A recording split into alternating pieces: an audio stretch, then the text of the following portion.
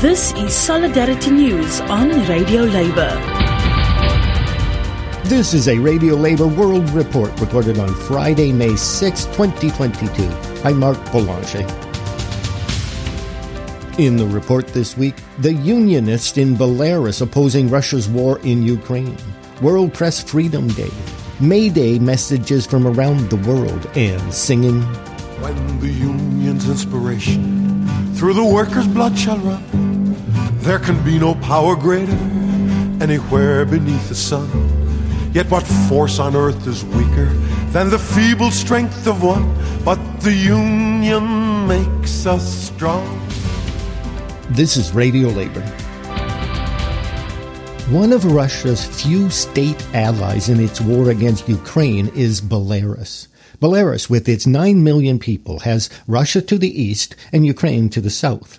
Its authoritarian government has allowed the Russians to stage invasions of Ukraine from Belarusian territory. On the front lines in Belarus opposing the Russian invasion are the country's trade unions. In a special report, the Solidarity Center in the United States highlighted the role of the unions in the country. The podcast was hosted by Shauna Baderblau, the executive director of the Solidarity Center.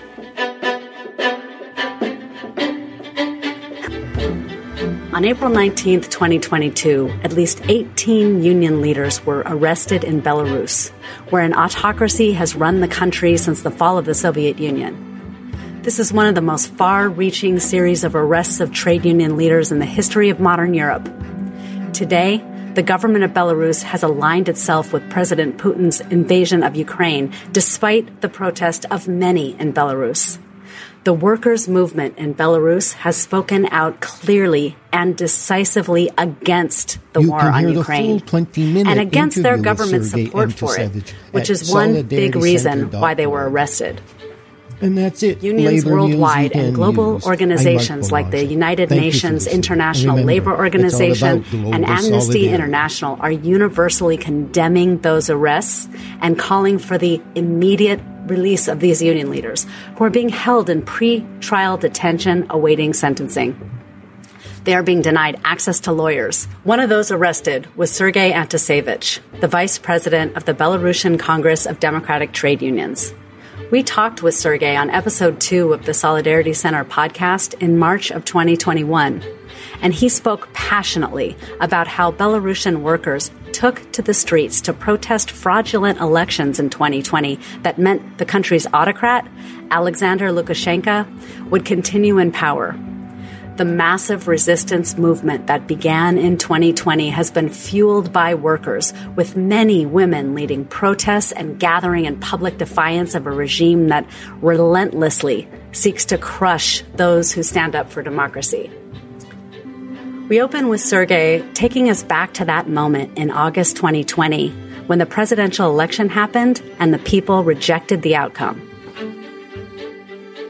Take us to that moment in August of last year when the presidential election happened and afterwards people rejected the outcome. When is the first time you really realized that this was a different time in history than ever before? After use excessive violence against peaceful protesters in many factories began to express their position actively, protest against violence and fraud, and started at first time in modern Belarus setting up strike committees. We have a ban for strike, for organizing strike.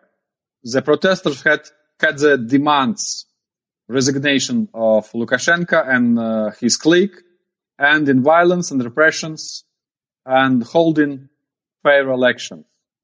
At the same time, at the call of our organization, BKDP, the workers and employees began to quit the state trade unions and try to create independent trade unions. The protesters gave rise appearing numerous civil society initiatives and NGOs. New organizations have appeared where they have never excited, particularly in healthcare institutions and educational establishments, doctors, teachers, students. It's incredible. You can hear the full 20-minute interview with Sergei Antusevich at solidaritycenter.org. As the war in Ukraine continues, Russia is demonstrating how authoritarian states deal with journalists by imprisoning, sometimes killing them. C. Marie Ainsborough has a report about World Press Freedom Day. May 3rd is World Press Freedom Day, a day designed to remind people of the importance of journalists in the development of democracy. At the world level, unionized journalists are represented by the International Federation of Journalists. The IFJ represents more than 600,000 journalists in 146 countries. Its website has extensive resources about the state of journalism in the world and issues such as the killing of journalists doing their jobs.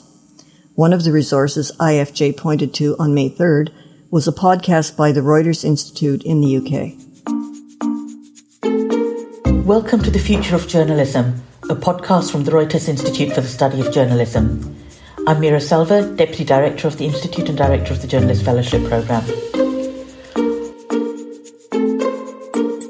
On 3rd of May each year, the world marks Press Freedom Day to show support for journalists whose ability to report freely is curtailed through harassment and intimidation, online security threats, financial pressures, legal threats, as well as physical threats and the stark dangers of reporting from conflict zones. The most recent Press Freedom Index by Reporters Without Borders found that in almost 3/4 of countries, journalism is constrained, seriously impeded, or blocked outright. The day is also an opportunity to remember those journalists who have lost their lives due to their work. The Committee to Protect Journalists has confirmed that this year alone, 15 journalists have been killed in the nature of their work through covering the war in Ukraine, narco-trafficking in Mexico, and civil unrest in Haiti and elsewhere. We run the Journalist Fellowship Programme at the Reuters Institute to highlight some of these issues and crucially to bring journalists from around the world reporting incredibly difficult, incredibly fast-changing situations to talk to each other and to us about what can be done. And today I'm really pleased to have Paula Molina Tapia from Chile. Paula co-founded the news chatbot Lebot, which received the Journalism Award for Digital Excellence, UAH, one of her country's top journalism prizes, and she hosts a weekly Chilean female-only political primetime TV programme and has worked as a BBC News Mundo contributor since 2014 as well. Paula, Chile experienced a really deep social unrest in 2019 and today is writing a new constitution that's quite extraordinary to watch from the outside. What role do you think the freedom of press plays in this debate? Well, a freedom of express and the debate around a free press, it's one of the important topics in debate in the constitutional process. And I think this has highlighted some of the ongoing debates in Chile about how much do we need and how much do we need to protect freedom of expression, but at the same time, to which extent we as journalists, we who value journalism, should be address some of our flaws as communicators, some of those barriers that have impeded us to fulfill our mission. I mean, in terms of diversity, in terms of exclusion, in terms of being able to really read the needs of Chilean society and to express them in a way that can really inform the public debate. So I think those two aspects are in the debate today. Freedom of the press and freedom of expression, of course, has an important role in our constitutional process. And I think it has opened a debate about the need for a strong freedom of press, to protect freedom of press as the base for other rights in our society. But at the same time, it has opened a conversation, and I think it should be an ongoing conversation about which are our flaws as media, where are our problems in terms of diversity, in terms of women leadership, in terms of being able to read the needs of society and to be able to express them in the public debate in order to have a more healthy political, democratic debate. You can hear the full interview at reutersinstitute.org. politics.ox.ac.uk. And just a note, journalists at Radio Labour are unionised and accredited by the IFJ. For May Day 2022, Labour Start, the international labour movement's news and campaigning service, produced a remarkable 3-hour special on how unions around the world celebrated May 1st. Here's the editor and founder of Labour Start. Hello, happy May Day. My name is Eric Lee, and I'm the founding editor of Labour Start. Welcome to our global online May Day event. You'll have the chance to hear directly from trade union leaders and activists from around the world. These include workers on the very front lines. You'll meet women workers from Cambodia who have been released from jail in part as the result of a Labour Start campaign initiated by their global union, the International Union of Food Workers. You'll see workers from Lithuania who are leading the country's first strike in the private sector. They, too, are the subject of a Labour Start campaign. You'll hear the voices in many languages of students at the Global Labour University speaking about a new Labour Start campaign in support of the jailed leaders of the independent democratic trade unions in Belarus, all of whom have been arrested by the regime. You will see and hear from trade unionists in the US, the UK, Palestine, Egypt, Ukraine, Italy, Norway, literally dozens of countries. Happy May Day to all of you. Solidarity forever. One of the unions participating in Labour Start's May Day celebration was Centro, a labor organization in the Philippines with more than 80,000 members. This is Joshua Mata from Centro. Centro joins the international labor movement in celebrating today's International Labor Day. Today, we are marching in various cities in the country in order to celebrate the historic victories of the labor movement. After all, this is the movement that has given everyone every right that we enjoy today. Our right to 8 hours of work, our minimum wages, our right to organize, collectively bargain, and to strike, and the right to vote. This is why, as we march, we are asking all workers to join us in our fight not just to advance our rights and welfare, but to deepen democracy in this country. We should never allow a dictator to rule over us again. You can hear from many more labor leaders from around the world talking about May Day at laborstart.org. Now here's the American folk singer Joe Glazer with Solidarity Forever. When the union's inspiration through the workers' blood shall run, there can be no power greater anywhere beneath the sun.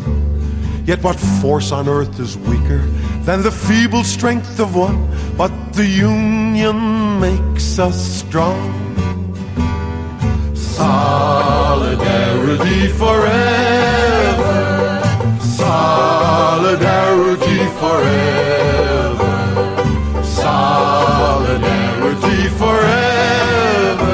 For the union makes us strong. Now they have taken untold millions they never toiled to earn, but without our brain and muscle not a single wheel could turn. We can break their haughty power, gain our freedom when we learn that the union makes us strong.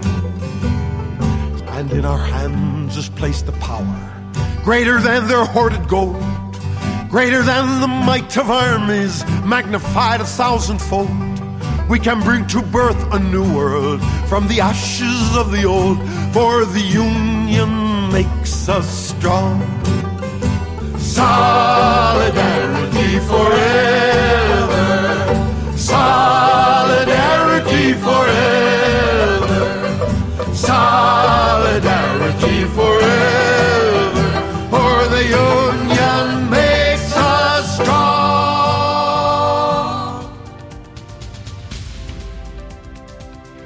And that's it. Labor news you can use. You can listen to our daily newscasts and features at radiolabor.net. I'm Mark Boulanger. Thank you for listening. And remember, it's all about global solidarity.